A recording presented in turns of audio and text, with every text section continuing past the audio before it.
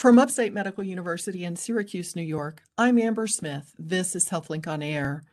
Many of the people who have type 2 diabetes take medication that causes nausea, vomiting, and other side effects. A chemist at Syracuse University is developing a drug that would control blood sugar without the side effects. Robert Doyle is a chemistry professor at SU and also an adjunct assistant professor at Upstate. Thank you for making time, Professor Doyle. It's nice to be here. Thank you. Before I ask you about your work, how did a chemist get involved in diabetes research? Oh, it's a great question. So my interest has always been in making things, not surprisingly, as a chemist.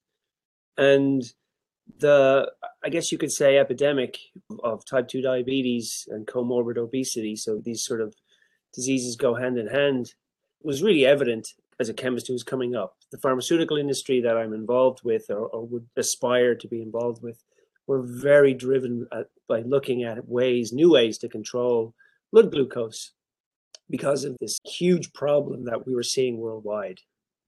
So let me ask you, because diabetes is a little complex to try to understand if you're not involved in the work that you're involved with. Can you give us a good layman's definition of glycemic control?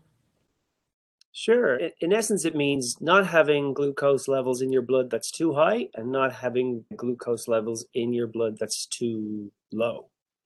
It really has to be blood glucose that's in that Goldilocks zone, not too cold, not too high, not too low, right in that space between about 60 and 125. They're the sort of magic numbers. So there's a lot of existing medications already on the market for controlling blood sugar and try to get into that sweet spot. But how do those work and why are they not doing everything that you would like them to do? First of all, I will start by saying they are wonderful drugs. And for the majority of patients who will take them, absolutely life-affirming, life-altering in all the right ways. So they can work by increasing insulin secretion from your pancreas. So your pancreas is the organ that is responsible for controlling your blood glucose levels, keeping them at just the right level.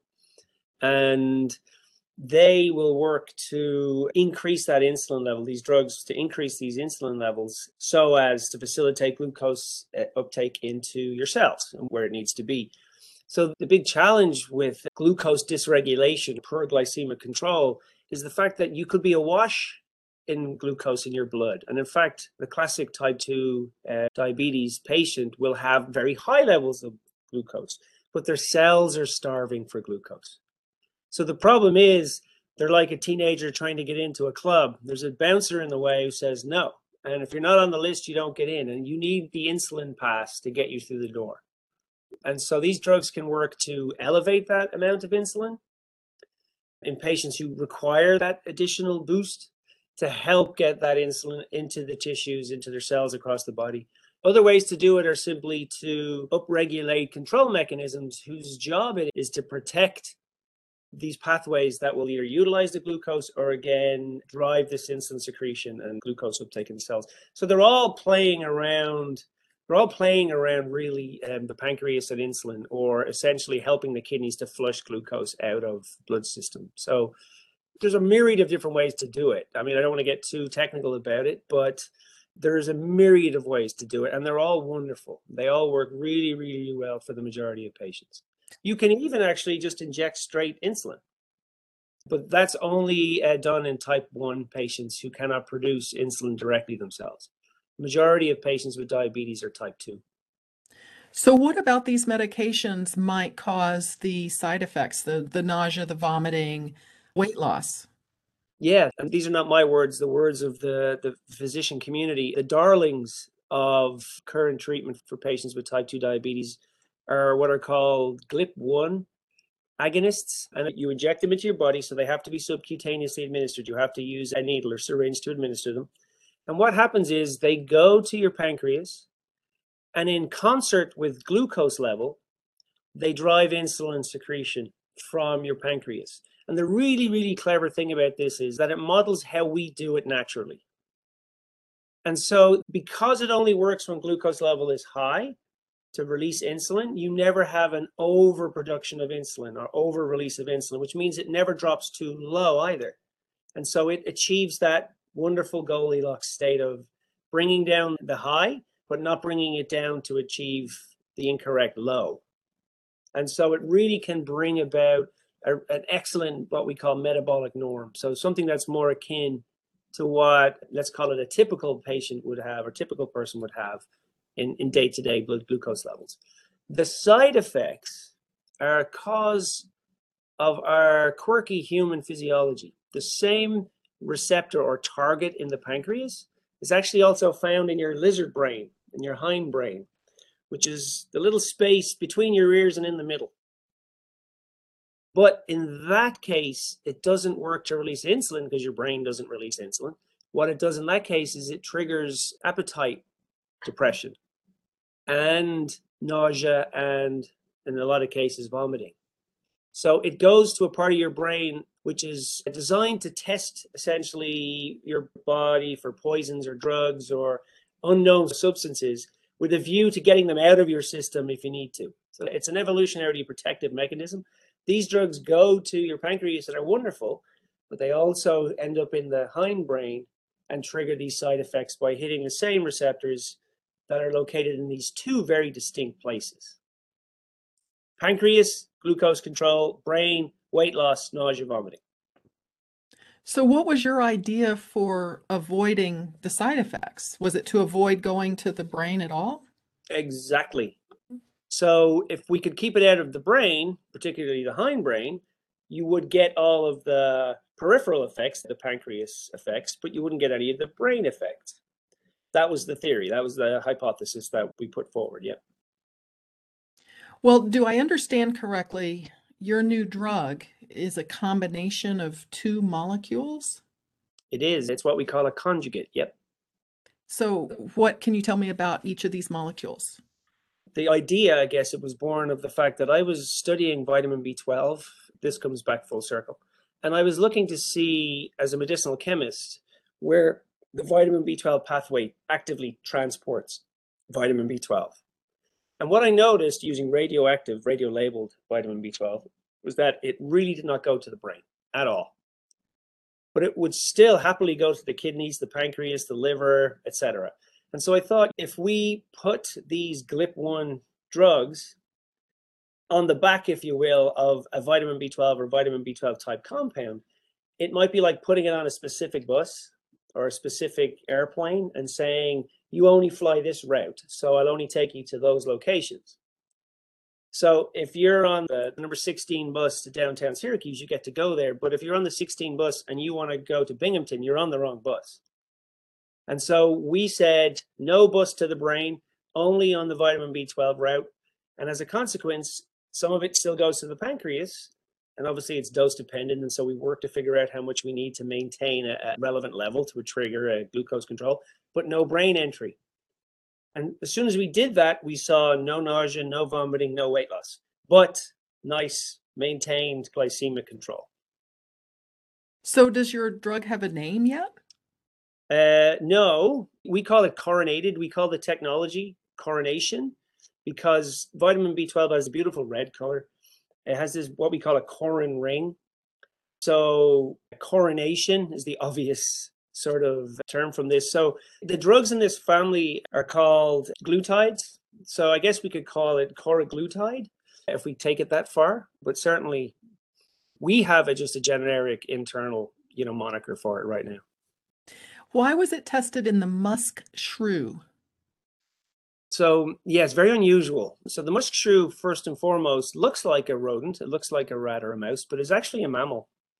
And in fact, it used to be, before the advent of more complex sequencing and DNA analysis, it used to be ranked as a pseudo-primate. So it was originally considered to be a really small creature related to a monkey. So in other words, we're primates, very, very higher order evolutionary species, but it can do something as well that a rat and a mouse cannot do. They cannot vomit.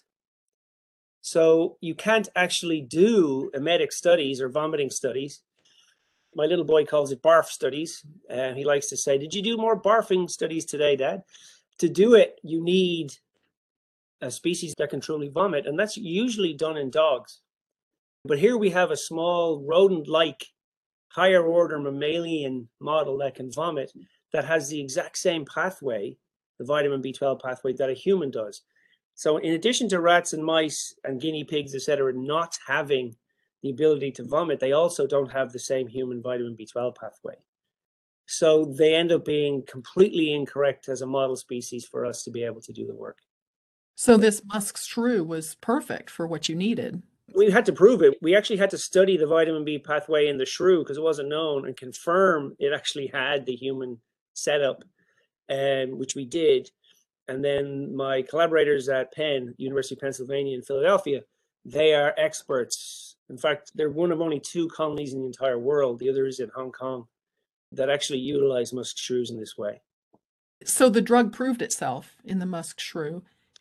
Yes, and actually it did better than an actual FDA-approved drug that's currently on the market. Better in terms of its lifespan and its glycemic control. And unlike that drug, it did not cause vomiting or weight loss. So what is the next step after you finish looking at how this performs in this species? What do you do after that? Well, because the data was so good, we actually did 2 major things. We wrote an R01, which is the primary mode of acquiring health funding in the United States through the NIH, the National Institutes of Health. And first submission, thankfully, they liked it enough to give us $3.4 million to pursue it over the next 4 years, which actually just began this past July 2021. And we also, at the same time, and by we, I mean myself and my 2 collaborators at Penn, Professors Matt Hayes and Bart de Jong, we spun out a company. So we started a company called Cantius Therapeutics. And one of our lead pipeline drugs now will be this coraglutide, as you've now inspired me to name it.